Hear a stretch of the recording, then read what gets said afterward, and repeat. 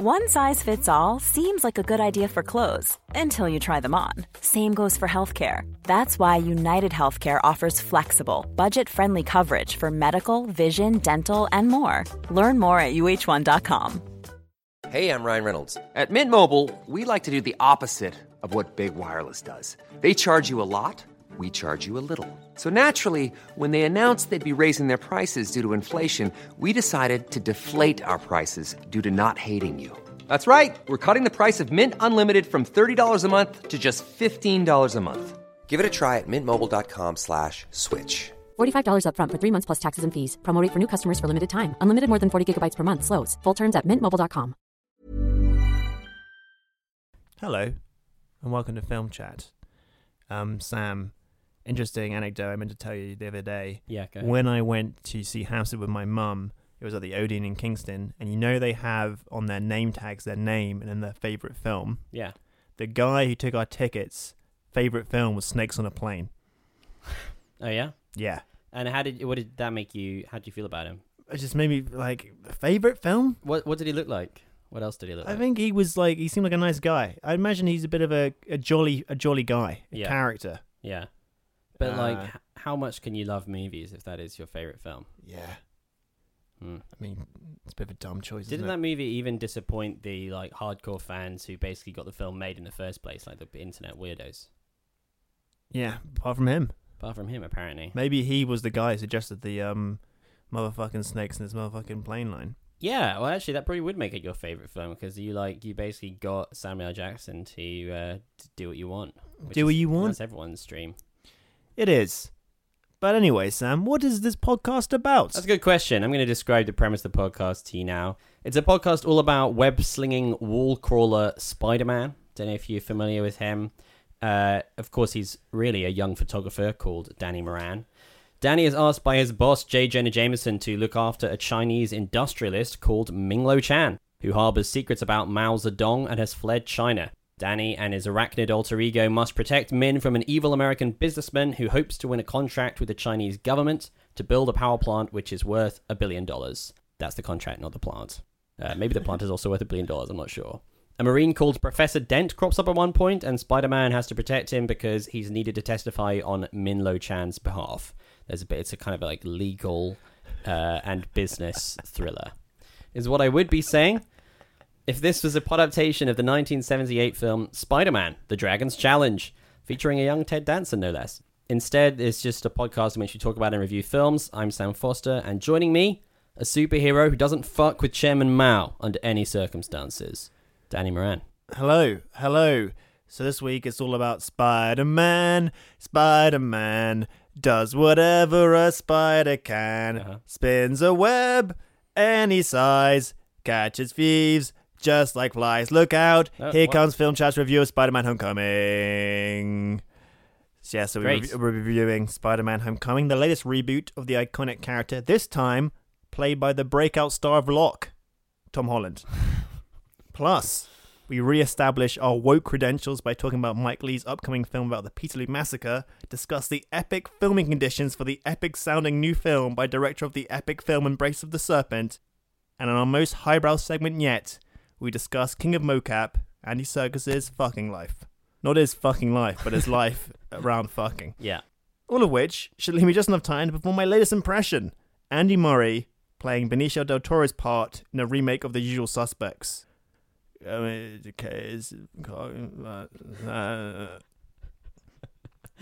that the cocksucker line? Yeah. Can we hear it one more time? Do another reading of it.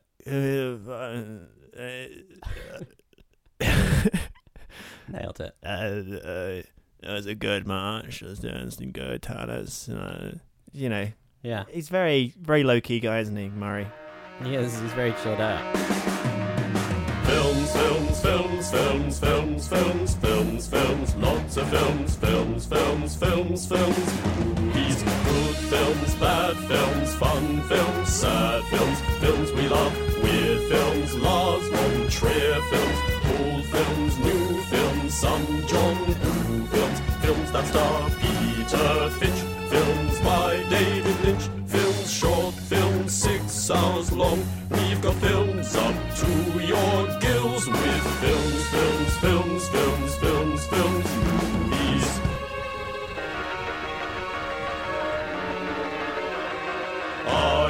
feeling comfortable. Film chat has begun. Olivia Waring. I would like to give a personal thanks to Olivia for providing us with some material for the correspondence section. Without you, this would just be total dead air. Like, just a period of silence. It's the sound of tumbleweeds. Just the sound of tumbleweeds if either of us could have been bothered to edit it in. But now we don't need to, because Olivia sent us a message. The message is as follows. This is very odd. And she's linked us to a story in The Sun about Andy Serkis. Andy gave one of those like Q&A interviews to The Guardian, where they have like a bunch of quickfire, no context questions. And The Sun has brought together two of his answers into a news story in a way that makes him sound like a complete stranger. It's just a very, very odd man. So the first thing is that his greatest shame, or most unappealing habit, is that he doesn't shower every day. Most unappealing habit, not showering every day because I don't have the time. He's too busy. He's too busy. He's in the Imaginarium.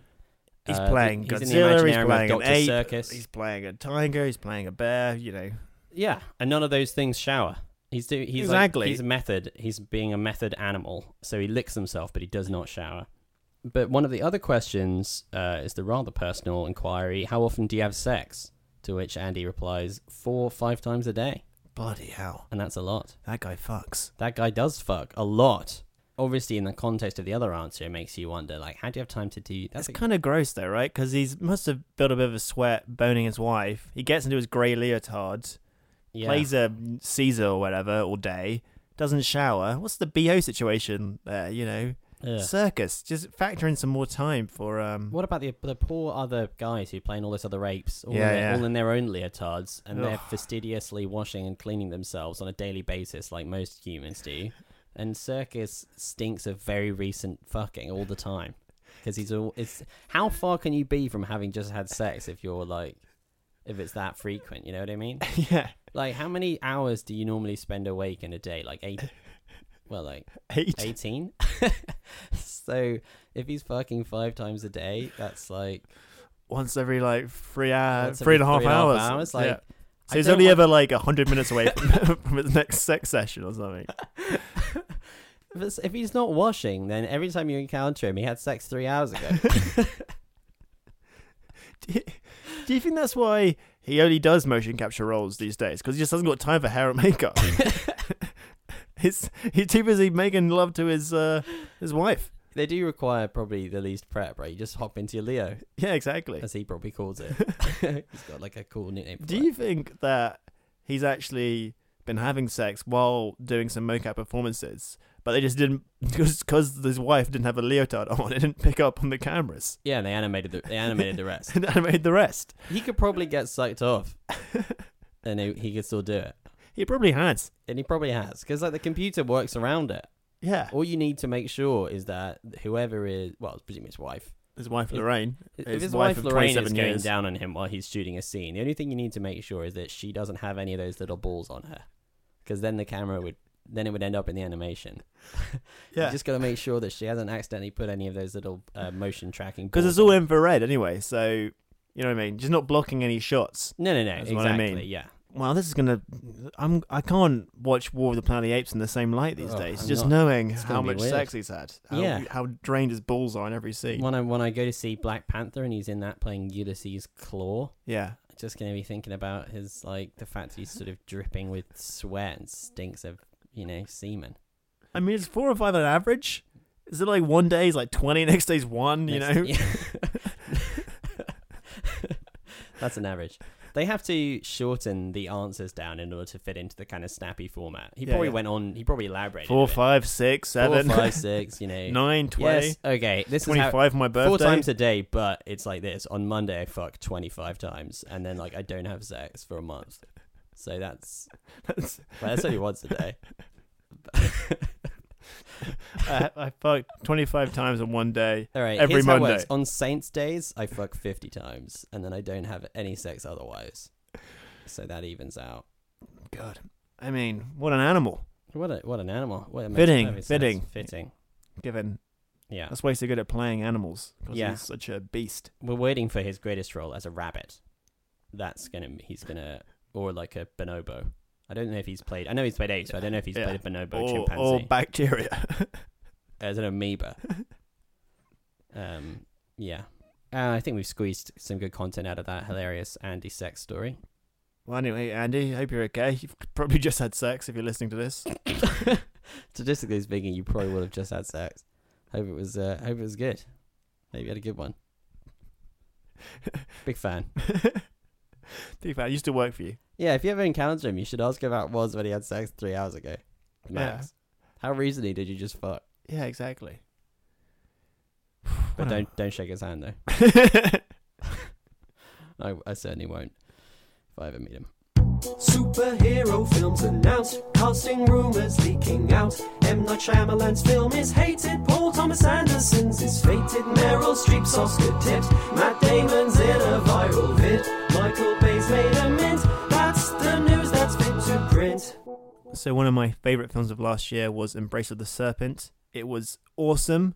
You should all watch it. It's like if Alejandro G. Inarritu was like talented and good. Yeah, fuck that guy. Like epic, awesome movie, which actually has a lot to say about stuff. And that one was all about how the rubber trade decimated the indigenous population in the Amazon. And he has been hard at work on his next film called Birds of Passage. It sounds equally epic. The film is shot in the La Guajira. Is that how you pronounce it? Whatever you know what, Danny? This Whatever. is our podcast. Any pronunciation is correct. I'm this gonna is go, our world. Exactly. I'm going to go for La Guajira Desert in northern Colombia, and it tells the story of an indigenous Wayu family throughout the smuggling and cannabis boom of the 1970s. About filming there, he said, the desert is a place where very few films have been shot before, and definitely not a whole feature film. It was a major production. We had thousands of extras, a large crew. It's an epic story. We have never attempted something so complex before. It demanded a lot from everyone. It's a genre film, a noir, but also a Greek tragedy, a western. It's also a Gabriel Garcia Marquez tale in a way. It's definitely a film that I haven't seen before. We're not trying to redo anything. I haven't seen it before. I haven't seen it before. I've made it, but I haven't seen it before. And apparently it's going to be released next year. I love that having made a film in the middle of the Amazon desert where there was obviously no infrastructure in place to make a film and it was like shot in a language that no one spoke for years. He's like, that was a bit too easy, so I'll make one even more obscure tribe. Yeah. Even more difficult filming conditions. What an epic dude. Yeah, he's like an extreme sports guy, but a filmmaker, you know? Yeah. Like the next one to be shot like in the middle of water rapids or like at the summit of Mount Everest. I mean, they've never made an entire feature film here before. Never made a film on the moon before. They've meen made a film on the moon before. But I'm now going to go I up with it in a hot air balloon. I'm just going to put a lot of fuel in it. This is insane, like Jules Verne-esque sort of Victorian explorer. Make a film at the center of the earth. Yeah, it's cool. I like, I don't know if this is going to be a trope throughout all his films of just telling stories about cultures that have been somewhat lost to the mists of history because white settlers just decimated the population and whatever culture existed was just lost to the history books. That's what Embrace of the Serpent's about, because the focus of that film, this German scientist, his diaries are the only record of that population. And it's felt like, he's doing almost a kind of public service by making these films. I don't know, history's a whitewash, I guess. Yeah, it's like National Geographic or something, but an awesome movie. Yeah, he is an awesome director. I'm just going by this. All his other films might be garbage. I don't care. The Embrace of the Serpent was so high, he even made like 20 terrible films. It still averages out as like 95%. Yeah, I'd like to see that movie. I mean, after you gave it a very solid review, and I failed to check it out, but I should do so. Hiring for your small business? If you're not looking for professionals on LinkedIn, you're looking in the wrong place. That's like looking for your car keys in a fish tank. LinkedIn helps you hire professionals you can't find anywhere else, even those who aren't actively searching for a new job but might be open to the perfect role. In a given month, over 70% of LinkedIn users don't even visit other leading job sites. So start looking in the right place. With LinkedIn, you can hire professionals like a professional. Post your free job on linkedin.com/people today. Okay, another acclaimed director. People like Mike Leigh. I'm a big fan. One of my sort of disqualifying ignorance facts about me for doing this podcast is that I don't think I've ever seen a Mike Leigh film. Oh my god. I've seen about 10 minutes of the what's that called? Vera Drake? Vera Drake. Yeah. When that was on TV once, and I just caught the very end of it, and it looked like the entire film was just like people silently sitting in rooms, like not speaking to each other and being really sad. But I understand that was like due to the events of the movie leading up to a sad moment. Yeah, it's Not like representative of like the entire sort of running length of the film. But I do want to see his movies. Kind of want to see Happy Go Lucky. Apparently that was like a cheery one, and I also would like to see the other sad ones as well. But he's got a new one on the way, and the Empire story about this mentions that he tends to keep his projects quite secret, and this is no exception. But we do know that it is going to be about the Peterloo Massacre, and that it's going to have Maxine Peake in it. The Peterloo Massacre was an event that happened in 1819, a very sort of iconic event in the labour movement. There were a large group of protesters in Manchester who were protesting in the midst of a big depression in the country. They were attacked by the army. A bunch of them were killed, and hundreds of them were injured. And it was a big deal, and apparently it led to the creation of the Manchester Guardian, the paper that became today's Guardian. But yeah, it sounds cool. Like, he hasn't done a lot of like historical epic type things, right? He tends to do sort of urban dramas. Yeah, well, every once in a while he does, like, mainly focus on people though, not events. Like Mr. Turner is a kind of period piece, and Topsy Turvy is all about Gilbert and Sullivan writing Mikado. Is that a thing they did? Yes. Yeah, the Mikado. The Mikado. It's all about them doing that. But yeah, I don't know about historical events. I think that's a new area for him. But Maxine Peake's a bit of a sort of firebrand liberal, so she seems like a good fit for No, she's great. Anna Mancunian. A communist even. Red Maxine. She was turning up in some of Labour's videos that they were using to promote the best actress this country ever fucking produced. Great fucking actress. Love her. Yeah, it sounds like a really cool idea for a movie. I was thinking about it, like how many British period films are there with working class characters, or the focus is working class people, which aren't Dickens adaptations? And I'd probably maybe a couple that Ken Loach has made. And I think there's something very true of British cinema. We've got this kind of whole like heritage cinema aspect of it, and it's very conservative. Yeah, absolutely. And it really fetishizes sovereignty. And it's one of the kind of peculiar things about the British identity is that we've kind of got a revolution out quite early in terms of other European powers. Like, when was Cromwell? Like hundreds of years before the French Revolution or whatever. Days. And then we brought the monarchy back, and it's kind of this weird sort of like, we're a democracy, but we love the Queen, kind of like really odd thing. And I think it's a case, like the heritage cinema thing is an example of how art is like a vessel for kind of bad ideas in some respects, and like books can reflect attitudes of the time which are quite problematic, and then films, quite recent films, can just like adapt them and not comment on them in a way which is really problematic, in the sort of way that like I know this isn't a film, but something that kind of really turns me off, like Downton Abbey, is that it's got that real kind of like fetishizes the class system, and it just like conflates like fiction with history. The past was just sort of jolly time, everyone hats and absolutely. upstairs, downstairs. And really it's like, this was like a horrific embarrassment. Yeah. So it's cool that there's a film with, a period film about working class characters. And a film that's brave enough to portray the British state as the enemy. Yeah, absolutely. Because usually these movies have like, well, we'll see how it turns out. But there's a lot of movies about that feature kind of posh, evil English bureaucrats, but they tend to be counterbalanced by like nice posh people. Yeah. So that like the problem is not the class system or the empire or something like that. It's that some of the people who are implementing it were rotters, and some of them were goodies. Yeah. It's that sort of thing like period dramas which don't actually comment on the period at all. It's just, like you're saying, some sort of morality play about goodies versus baddies. I mean, that's like what's so good about Gossip Park, is that it can really skewers the class system in a very effective way, in a way that no Merchant Ivory movie ever attempted to, because they're like are too busy with people just like wandering about a pond or whatever. It's like there's something a bit like, I mean, it's a bit like the sort of modern phenomenon of Boris Johnson, where the things that people find a bit silly. Are also deeply problematic aspects of society that should be torn down. But it's like, but because we're sort of inured to it, because it seems kind of cute, and so you don't like, it doesn't seem like it's a problem. I mean, it'd be interesting to look at Dunkirk from this kind of perspective. The movie that's about to come out, Christopher Nolan's film. I mean, the war movies tend to be quite conservative anyway, but like, I imagine it'll be another parade of posh Brits doing their best kind of stuff. Doing their bloody best. Well, yeah, like the posh officers and the good old lads and the, Oh, all right, Sarge, what should we do now?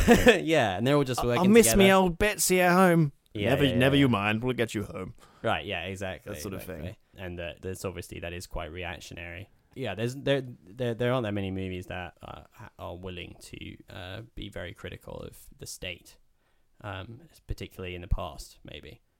So yeah, Anyway, it's a very roundabout way of saying that it will be refreshing to see the whole thing taken from a different angle. Absolutely. Mike Leigh. And Mike Leigh, best fucking director this country's ever bloody produced. Maxine Peake, best fucking actress. Jez We Can, Chase with PM, Jeremy Corbyn. May's Gotta Go, and also all of her friends. Make July the end of May.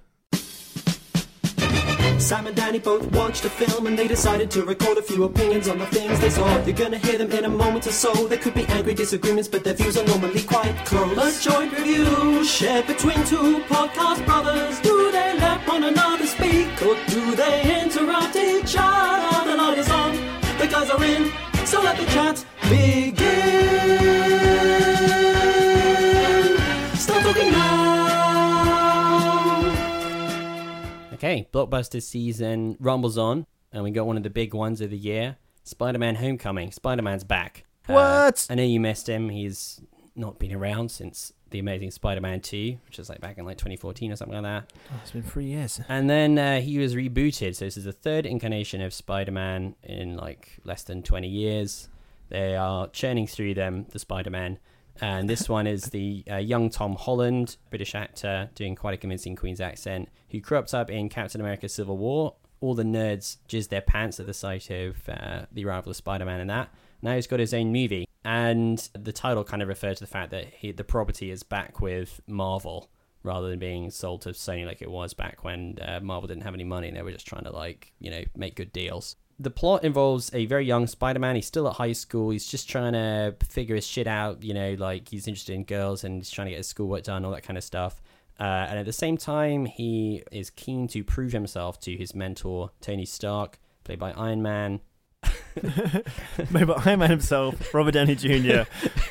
The character of Tony Stark, played by Iron Man himself, Robert Downey Jr., having been used by him in Captain America Civil War, and now he wants to join the Avengers properly, but Stark is keeping him at arm's length. And here is a scene of him chatting to his sort of friendly, cuddly friend called Ned, and it's been his bedroom.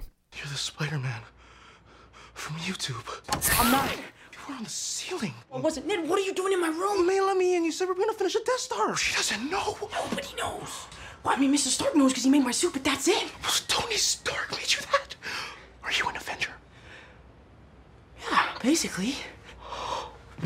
Dude, you can't tell anybody about this. You gotta keep it a secret. A secret? Why? Because you know what she's like. If she finds out people try and kill me every single night, she's not gonna let me do this anymore. Okay. I'll level with you.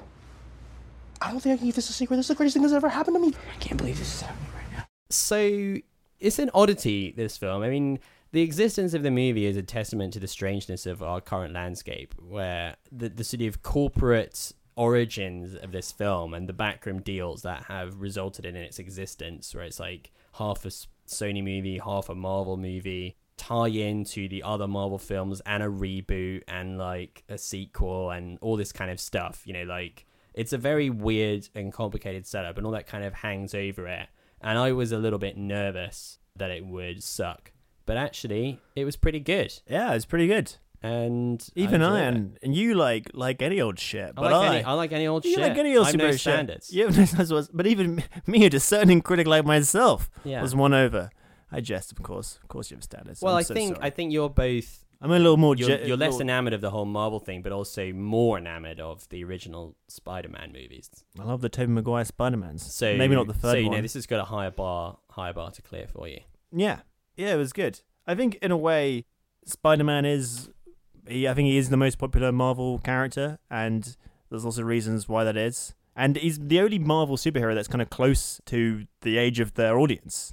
Yeah. And I think I was reading that he was created as a sort of deliberate opposition to the roster of superheroes they had in the 60s. And it's like the guy that you want to aspire to be. He's the nerdy guy, super earnest. Yeah, he's well, very lovable. It's like a sort of nerd power fantasy, but in like a benevolent way. Yeah, exactly. And I think the best description of why the film works was by David Ehrlich. And I can't do it better than him, so I'm just going to copy his point, which is basically that teen movies or coming of age movies, the themes are all about you don't know who you are and discovering your identity and navigating the pressures of teenage life, kind of gel very well with the kind of superhero origin story. And it's kind of true of the original Spider-Man comic book, which is kind of like a soap opera, and he's trying to like find himself and doesn't know what kind of man he is, and that kind of coming of age stuff is all very winning and very earnestly played. Yeah, I agree. And I think like one of the reasons the movie is successful is because that tie-in stuff to the rest of the Marvel Universe, which felt really forced and lame in Ant-Man, works quite well in this movie to draw a contrast between his life and the rest of the films. There's almost sort of meta aspect to it, where like all the other characters live in... I think the director described it as the other Marvel movies are in like the penthouse level, and it's all these like super rich guys all hanging out and they have limitless like financial resources. And then this movie takes place at like street level, where he's just a kid and he doesn't, have any money or any like power in his real life. So rather than feeling like an intrusion, they felt like they gelled quite well with where the story was going. That even has a nice payoff at the end. Yeah, when the movie's working at its best is when those two aspects kind of gel. Occasionally kind of ping-pongs back between the two of them, but then like in the final stretch they kind of come together in a way which is it like, works really well. They know what they're doing. Yeah, it's all kind of coming together. Well, I think it's like, it's in a way it's part of the expectations that is set by the very convoluted and very like sort of like driven by financial interest origins of the film, that whenever it pulls off good storytelling, like functional good storytelling, you're like, hey, it did a thing that worked. And that kind of like haves and have-nots dichotomy is quite nicely played out in the villain character, the Vulture, played by Michael Keaton, which is another thing about the movie that didn't necessarily sound great on paper. Like, they've worked through all the more famous villains, and now they've got a guy who's like an old man who dresses up like a bird, and then they just cast a guy who had played that recently in a film. Like, so it didn't, it didn't seem very propitious. But he's both a good villain for the movie. He's got a nice contrast with the other Marvel movie villains who tend to be boring as fuck. And he's also fits well into the mold of Spider-Man villains, which is like people who aren't really that bad, but kind of are led astray by something, and but are kind of okay ultimately, and like Spider-Man is kind of nice to them. Yeah, there's a very pleasing like moral clarity to Spider-Man. Yeah, like that being in that nicer moral universe is quite pleasant. And the fact that he turns to crime after being shafted by the government doing a deal with Tony Stark's like mega corporation is quite a nice, yeah. I almost wish that they'd explored it a little more. They can't actually make Iron Man a bad guy, but the fact that he is, a philanthropist rather than an arms dealer now, but at the same time, like, of course he would make some like shady deal with the government so that he makes money out of the cleanup of his like superhero battles or whatever. That's like a nice touch. Yeah. And the movie starts with that happening, and so the first thing you feel in the movie is a certain amount of sympathy for the villain, who isn't even that mean. Like, in the first scene, you completely, root for him basically. Yeah. So yeah, it's quite neatly done that way. I would say the film, it's out to like charm you. That seems to be its main doing goal. That Marvel, I'm trying to delight you at all times. And it's very breezy. I think sometimes almost a bit too breezy. And I guess they're in this position where they can't have Uncle Ben dying again, all this stuff. So it doesn't have the same kind of emotional heft that other Spider-Man, well, the Tobey Maguire ones did, and the Andrew Garfield ones sort of tried to. So I feel like in the later half, there's like a couple of moments which don't quite land because the movie is too flippant for it suddenly to switch into gear. Yeah. But for the most part, it's just so, zips along pretty pacily. I think the action's a bit pedestrian. It is, yeah. And I think that's a general Marvel thing. The exception of the Russo brothers, who I think their action sequences are really good. There's like just a lack of kind of structure to them. It's a bit of a sort of just kind of throwing at the screen, see what hits. Yeah. Like, there's not like a sort of succession of beats. There's nothing to rival the train sequence from Spider-Man 2, which was like 15 years ago now. Yeah, it's weird. It's like the thing that they poured their time and effort. Like, the thing that's brave about the movie is the fact that like there isn't actually that much action, and like, yeah, it's kind of refreshingly low stakes. It's refreshingly low stakes, and although it's very pacey in terms of its tone, it's got a very, very breezy tone, but it takes its time doing anything. It doesn't feel like they had to put an action scene in every 2 minutes or you were going to get bored. It's much more interested in fulfilling the kind of idea of being this like high school movie about a kid growing up, and that's the main thing that it wants to do. And so because that's successful, the fact that the action is relatively underwhelming feels like, you know, a sort of nitpick rather than like a huge problem with the movie. Absolutely. And there's a real focus on characters and all the supporting parts kind of pop. Yeah, they're really good. They're very diverse and they're all very likable. Yeah, and he's cast like a lot of comedians in these kind of roles, and that really pays off because you know, everybody has like a little line. And there's obviously a conscious effort to diversify, and it's probably the wokest superhero movie in terms of the diversity of like the gender and the race of the cast. And the thing that's nice about it is that because it's set in a very diverse neighborhood, so it Queens. wouldn't make sense if they weren't like that. Yeah, you know, and like, well, tell that to Lena Dunham, huh? Well, the other Spider-Man movies are white; they're white as fuck. Yeah, it's true. And like, but you know, he's in all those movies. He is from Queens. Yeah. So it's like, rather than seeing the movie as like woke, it's like you have to whitewash this movie to not have a diverse cast, basically. And we should talk about Tom Holland, he's great. He's super charming. He's so natural and convincing in this role that it's almost easy to overlook how brilliant he is, I think, because he just fits into it like a glove. And he was great in Captain America Civil War. He's one of the things that people came out of the movie talking about, when beforehand it seemed like he was really sort of like stuck onto it unnecessarily. Everyone loved him in it. And I think he's fantastic. Yeah. I think it's an achievement to sell yourself as this awkward kid when he's like super good looking and also really buff. Like, he's buff as fuck. And it's, you know, that Spider made him buff. The Spider made him buff. So it doesn't really make sense that he would be the unpopular nerd at school, but you know, he manages to do it. And I think I'm just like, I was very charmed by all the bits of straightforward comic booky story moments in it. Yeah. And the thing that appeals to me about the Marvel movies when they're working really well, and this sounds like faint praise, but I mean it as like genuine praise, is that it evokes the feeling of watching a really good episode of Saturday morning TV, basically. And that the structure of these, the whole franchise, makes everything an episode. They are episodes. The most self-contained kind of movie they can make still feels like an episode in a longer thing. So it's limited in that way. But given that framework, making it feel like you're basically watching a really, really entertaining and tightly put together episode of, you know, TV is like as good as they can do.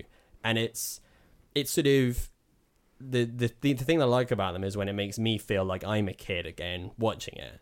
And just having, you know, the scene where he has to meet his girlfriend's dad and it's awkward, or like the scene where he's like, he wants to do something foolish and his friend is like, oh no, don't do it, Spidey. I don't think it's a good idea. And he's like, I'm going to do it. And it's obviously a bad idea. And I don't know. And all that stuff, like that sort of basic functional stuff, is all done in a very charming and open-hearted way. And it's all enough to make you forget for a second that this is all this sort of Frankenstein's monster of money men in the background. And I don't know. I thought it just does a good job. Yeah, super likable, breezy entertainment. Probably made the best of the superhero movies I've seen this year. Oh yeah, better than Logan. True. Logan was shit. Wonder Woman was okay. Guardians of the Galaxy. Guardians of the Galaxy wasn't very good either. Sucked ass. And yeah, this is the first really good blockbuster of the year. What about Okja or Baby Driver? Oh yeah, I guess so. Yeah. I guess like they're not megabucks movies. Oh yeah, that's true. But like of the sort of major, the first big franchise studio tentpoles, so it's probably the first really good one. Yeah, I recommend it. So last week we reviewed Baby Driver by Edgar Wright, and it's gone on to do good money at the box office. I think of a sequel, but something regular listeners of the podcast won't know, or indeed casual listeners, is that I'm a close personal friend of Edgar Wright. I know you are as well, Sam. I am. We met him separately, BFF. and then we both turned up at his party, and we're like, what are you doing here? You know Edgar? Yeah. And like, I know Edgar. And you then said, what are you doing here? I said, what are you doing here? Yeah. You said, what are you doing here? I said, what are you doing here? And so on and so on. You said, Edgar invited me. 5 hours like, later. Edgar invited me. And you were like, Edgar invited me. oh, how we laughed. Anyway, Edgar invited. Sorry, Karen. Being a close personal friend of Edgar's, he showed you and me his director's cut of Baby Driver, which had a completely different soundtrack. He had his favorite songs. It was great. It was tightly edited, but unfortunately, due to licensing rights and not clearing it with the label, we had to switch out a bunch of the songs at the last minute for the ones that ended up in the theatrical cut. Yeah, you've only got so much money on these movies, and some of the tracks that he originally wanted, there's some real big, like, there's some big songs. I know that, like, some of the songs that he used in the movie are quite famous, but some of the ones he originally wanted are some, like, they're seriously, like, and just they ran out of money. They're premium, like, they don't come cheap, and unfortunately Edgar couldn't get what he wanted. And he had to settle for Queen and stuff, like, exactly, garbage like that. Absolute garbage. And I guess, like, podcasting is not the greatest forum to share this with you, but that's the only forum we have. So we're going to play you some of the original scenes from the director's cut that Edgar ripped me a Blu-ray of. Yeah. First off is the opening car chase scene, which, while good in the theatrical cut, was much better in its original form. So in the original, so in the movie, as it was released, he's sitting in the car while John Hamm and his female accomplice and John Bernthal go. I can't remember the name of the woman. I'm not sexist. I just don't remember her name. Sorry. Darling. Is that? Yeah. Yeah. But anyway, so they go into the bank to rob it, and he's outside. He's listening to Bell Bottoms by like the John Spencer Blues Group, and he's singing along to it. He's mouthing all the words and stuff. But yeah, originally it was going to be a different song. So let's hear what he was originally mouthing the words to.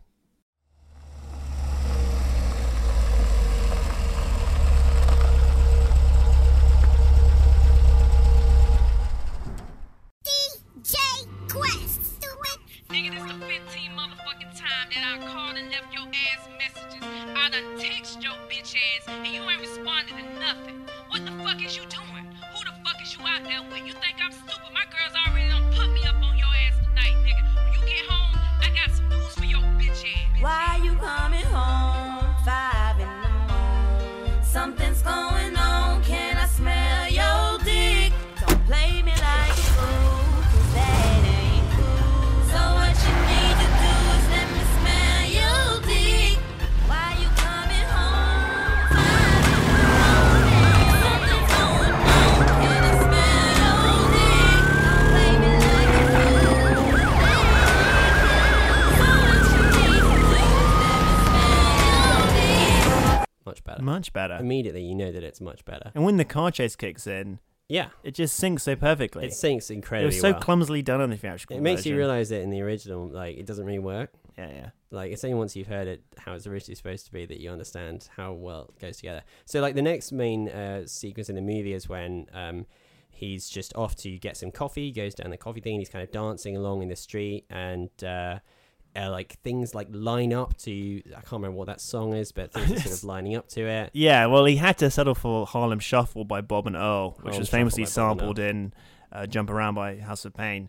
And, I mean, it's okay, but, you know, once you've heard the original song that was supposed to be used, which was unfortunately way too expensive, I mean, well, let's play it and you'll see what I...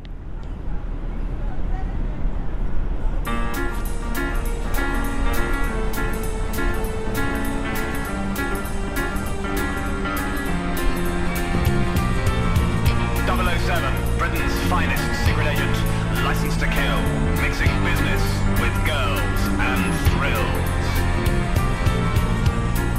I've seen you on the screen, it's you that I adore. Since I was a boy, I wanted to be like Roger Moore. A girl in every port, and gadgets up my sleeve. The world is not enough for the both of us, it seems. So I wish I was James Bond, just for the day, kissing all the girls, blow the bad guys away. That's a classic. So much better. Scouting for girls. I wish I was James Bond. He wishes that he was James Bond. That's what the movie's about. That's the whole story of the film. He wishes he was James Bond, and he's not. Because I mean, James Bond can do what he wants, but this guy's trapped in his world. You know, he's just a driver, isn't he? Yeah. James Bond has a driver. Exactly. He is a driver. That's not as good. So there's another sequence in the film in which it's like the song Tequila, and there's like there's a big shootout. Don't want to spoil the circumstances of it, but there's a big shootout. All the guns are kind of synced to the beats of the song. It's pretty fun. I would say it's not bad, but it could have been so much better. It could have been much, much better. Originally, it was scored to this breakout rap classic, which, well, you know, I mean, everyone knows it already. But had it been in this movie, it really could have gone. We'd be singing it. We wouldn't be able to escape this. We'd all be singing it. Everyone would be number one in the charts. Everyone would be singing it. Yeah. So let's have a little taste of that. How that scene would have gone. Rich gang, fucked up, baby. Got like 4 ounces in the 20, bitch. I'm black. I done did a lot of shit just to live this here lifestyle. Came straight from the bottom to the top of my lifestyle.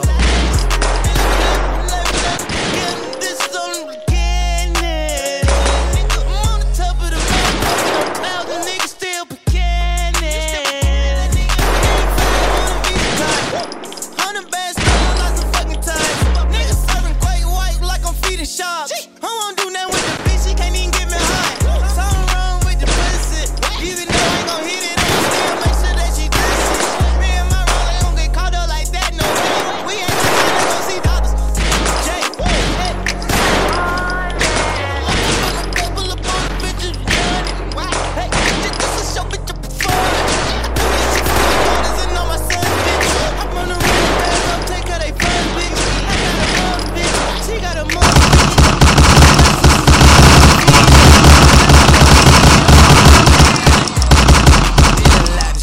Just to live this here lifestyle. That's perfect. That is cinema. That's cinema. You know, it makes you realise that almost nothing else in the film was cinema. And that would have been. What a missed opportunity. It's quite making me quite sad actually doing this. Yeah. It's melancholic. It's a sad experience. What would have been? So probably the biggest missed opportunity was at the end credits of the film. Yeah. So in the movie, the end credits for some reason are the song "Baby Driver" by Simon and Garfunkel. Yeah. But he had a much better original option. Because we're close personal friends, as has been established. Yeah, close personal friends. Close personal friends. And Edgar knows, he listens to the podcast, he's listened to some of my jingles, and he sent me a text. He was like, Sam, do you want to do a song for the end credits of my movie Baby Driver? I was like, I don't know, man, I'm kind of busy. Like, I do this podcast every week. I got like a full-time job, so like it's going to be tricky, but maybe I can fit it around my schedule. And he asked me like how much I was going to ask to do it, and I was like, £1 million? That's a big movie. Yeah. Well, I was like I was like a starting gun. Yeah. Highball him. You got to highball him. You don't want to lowball yourself. No, he's a big guy. You know, he's got Jamie Foxx in his film. Like, these guys are expensive. Yeah. Like, he can afford it. He's got deep pockets. And he just said no. He's just like, no. What's that about? Idiot. But I'd written a song by that time. So well, it could have been. We can hear what it could have been. Like, I don't know. He had to go with Simon and Garfunkel, which he was not happy about. Yeah, There's some stories of him on set, like, smashing shit, like, really freaking the fuck. He's just so angry. Like, I guess they're just cheaper. I don't know why he was angry with the end credits on set. Because it's not really shot on set. They do them afterwards. But he just knew. He just knew it wouldn't be as good. He was shooting the final scene and he knew what was coming next. He was just furious. Well, you would be. Stupid song. Well, you will be after you hear your version. Let's see if we had the proper song. Yeah. So I guess we'll just play us out on that one. Yes. Thanks so much for listening. Join us next week. We'll be reviewing some new films. I don't know what. Well, I kind of want to go see The Beguiled. Yeah. So because there's some interesting racial politics. I was listening to the podcast Still Processing, the Wesley Morris and Jenna Wortham podcast, and they were talking about it. And it just sounded like some fascinating racial dynamics that you and I can stumble around in, clash about, and say a bunch of accidentally offensive stuff. Awesome. So we're going to do that. Is there anything else on the horizon? Does that Apes movie come out yet? Apes, War of the Planet of the Apes. The one with that Randy Serkis. Randy Serkis. That guy's constantly fucking all the time. Yeah. Fuck like apes, whatever it's called. Horny Caesar. So see you then. Well, isn't that? Wait a second. Full circle here. Maybe I'll cut this out. Okay. But isn't that how the apes win? They just like have a higher rate of birth. Fuckfest in the ape camp. Yeah, they're all fucking all the time. The humans aren't fucking as much. No. So thank God for Andy Serkis, or the apes wouldn't have like half as many troops. Humans are all incel. Yeah. They all go incel. They read too many, like, they got red pilled, and they read too many, MRA forums. And they don't fuck. Whereas like the apes are. The apes, they fuck. They fuck. And under the command of Randy Serkis, they can do nothing else. Apes fucking good. That's the trailer line, isn't it? Yeah. Anyway. All right. See you next time. Bye-bye.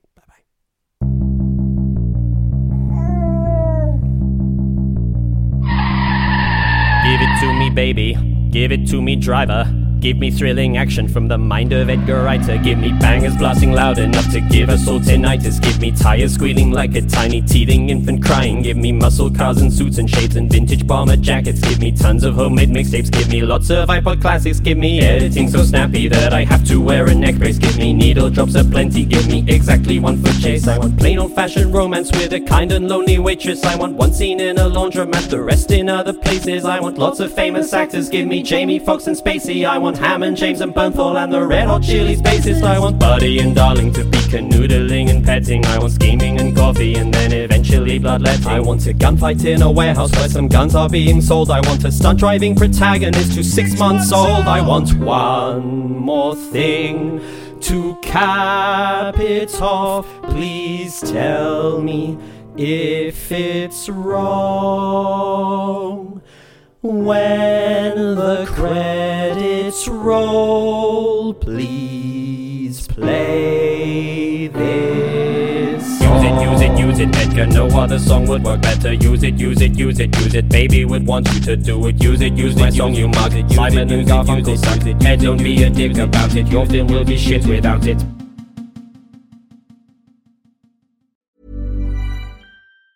Mom deserves the best, and there's no better place to shop for Mother's Day than Whole Foods Market. They're your destination for unbeatable savings, from premium gifts to show-stopping flowers and irresistible desserts. Start by saving 33% with Prime on all body care and candles. Then get a 15-stem bunch of tulips for just $9.99 each with Prime. Round out Mom's menu with festive rosé, irresistible berry chantilly cake, and more special treats. Come celebrate Mother's Day at Whole Foods Market. Planning for your next trip? Elevate your travel style with Quince. Quince has all the jet-setting essentials you'll want for your next getaway, like European linen, premium luggage options, buttery soft Italian leather bags, and so much more. And is all priced at 50 to 80% less than similar brands. Plus, Quince only works with factories that use safe and ethical manufacturing practices. Pack your bags with high-quality essentials you'll be wearing for vacations to come with Quince. Go to quince.com/pack for free shipping and 365-day returns.